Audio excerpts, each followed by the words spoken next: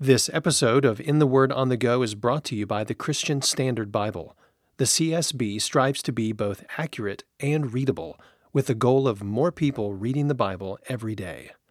I like it because whether you've grown up around the Bible or not, you can use it for deep study or for daily reading. To learn more, visit csbible.com.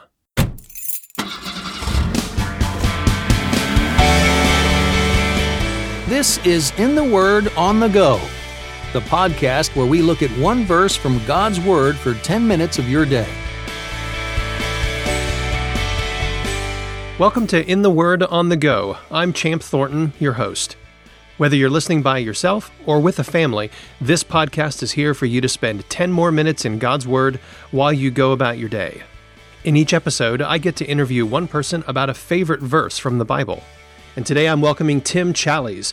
Tim is a well-known blogger, writing for the church since 2003 at his website, challies.com.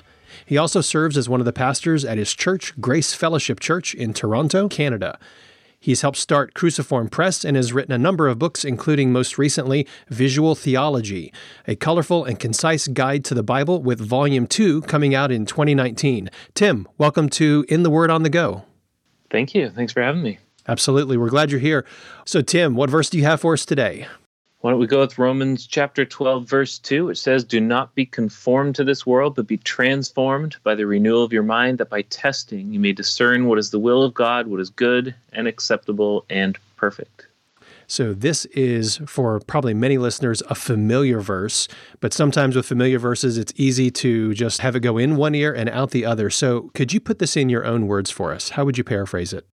Sure. Probably something simply like, think like a Christian so you can live like a Christian. And you say it's a familiar verse.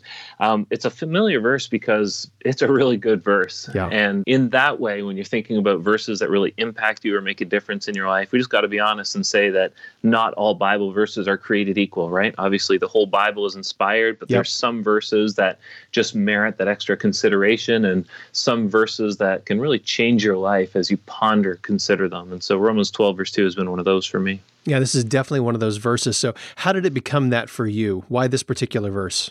Yeah, I think it was really back when I started blogging. I was really interested in ideas, really interested in sorting out this new reformed movement that was coming along. And it required a measure of theological discernment. And I think I was really challenged at that time to sort through different competing theologies and options, and just really realized that I needed to do a lot of thinking. I need to have a transformed mind to do that well. Yeah, so I want to read this verse again so it sticks in our mind. But I mean, it's coming right in the middle of Romans. So what kind of context or background do we need to know about before we read it again? Yeah, and you say it's coming right in the middle of Romans. That's somewhat true. It's coming in the middle of Romans thematically, even if it isn't coming in the middle of Romans in terms of the length of Romans. Right. But here we are in chapter 12, and this is the hinge part of the book where Paul is moving from talking about theology, you could say, to talking more about how to live out that theology. And of course, that's an imprecise way of talking about it. But in most of Paul's letters, you see that. He talks theology for a while, and then he makes that theology practical. So that's right what's happening right around Romans chapter 12. He starts to say, okay, now here's how to live out all this great truth we've been talking about. Okay, so as we move into the beginning of the practical section, as it were, of Romans, here's what Paul writes. Romans chapter 12, the second verse, I'm reading out of the Christian Standard Bible. It says, "Do not be conformed to this age, but be transformed by the renewing of your mind, so that you may discern what is good, pleasing, and perfect will of God." So as you look at this verse, Tim, what does it teach you about God? It teaches me that God has very high expectations of us. It teaches me that God thinks differently than I do, but God wants me to think the same way he thinks. And so one of the great challenges of the Christian life is over the course of our lives to start thinking in more godly ways, admitting that when we come into the Christian life, we've just become saved by grace through faith.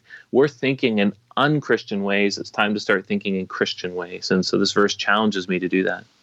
So if we were to take this verse and flip it upside down, sort of the Screw Tape Letters version of this verse, what would we say? What's the inverse of this verse?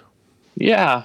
Hard to know exactly, but possibly, and in the spirit of this age, as opposed to the spirit of God Himself, maybe we'd say something like, you're perfect the way you are, so just keep living the way you are, keep thinking the way you are, right?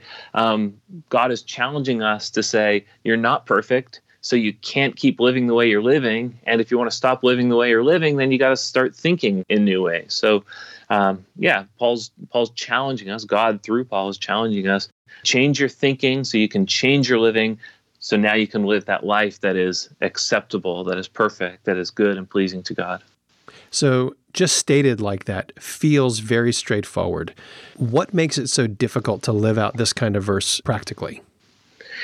Well, I guess the key there, and this is where I prefer the version you read to the one I read the ESV, you read the CSB, but it says, your version says, by the renewing of your mind. Mm-hmm. The ESV says the renewal of your mind, which the renewal can make it seem like this is a one-time thing. Your mind has been renewed. And there's a sense in which that's true, but there's also a sense in which your mind is renewing over the long haul of the Christian life. And I like how the CSB captures that. And so over the course of our lives, our minds are being renewed. And this is a long process of going to God's word and letting it change us from the inside. And I picture the Bible as being maybe like a pair of glasses that you put on. And so you've been seeing the world in this obscure, opaque, hazy way. And then you put on the Bible like a pair of glasses, and now you get to see the world as it really is. You get to see yourself as you are and God as He is. And where that metaphor breaks down is that actually over the course of your life, you start to see clearer and clearer as your mind is renewed by the Word of God. So, but I think that's what Paul is calling us to there, is over the course of your life, have your mind renewed so your life can be renewed. Have your mind transformed so your life can be transformed. So how should this verse affect us on a heart level? Well, this ought to cause us to repent. The fact that we are conformed to this world, the fact that we need to be transformed is because we're sinful, right? And we can't blame that on anyone but ourselves. We've willfully chosen to defy God, and then over the course of our lives, we've chosen to sin against Him again and again, and that's what has made life so difficult. If we weren't so sinful, it would be easy to see the world as it is. And so this, all throughout our lives, we're putting sin to death. And when we put sin to death, we're not simply modifying our behavior, but we're also clarifying our eyesight, right? We're starting to see the world as it is as we put our sinful thought patterns, our sinful emotions, our sinful ways of just seeing the things around us. So we're putting those to death and coming alive to righteousness. So I hope it causes us to repent, not just in saying, God, forgive me, but also now I'm going to live like this is true. So if you were to sit down with your family and you wanted to kick off a discussion with them about this verse, what are some good, thought-provoking, discussion-provoking questions that would help them dig into this verse further? Yeah, I think you'd want to talk about being conformed to this world and ways in which you have been or still are possibly conformed to the world. And I think a really good place to start is entertainment. And I say that because I think it's an area where we as a church are particularly weak. We as Christians in the 21st century are particularly weak, where we're conformed in that way. We take entertainment as a right and as a necessary part of human living, and we watch the same shows and enjoy the same music and movies and all of that. And then also to talk about the transformation and the renewing, that lifelong process. And where are you seeing evidences of God's grace in your life, where you have been transformed, where you are being renewed? And let's praise and thank God for those things. And then let's ask Him for grace in those areas where we're still not seeing that transformation we'd like to see. Well, let's do that now. Tim, would you pray this verse for our listeners as we close together? Sure. Be glad to, yeah. So, Father, we admit before you that we have been conformed to this world. So please forgive us. And we pray that you would give us the will, that you would, through the Holy Spirit, motivate us and empower us to be transformed through the renewing of our minds. Help us to test, to weigh, evaluate what is good, what God's will is, so we can live lives before you that are good and acceptable and perfect. We pray that in Christ's name. Amen. Thanks for listening to In the Word on the Go. This episode is brought to you by the Christian Standard Bible. For more information about this podcast or to listen to past episodes, visit wordonthego.net.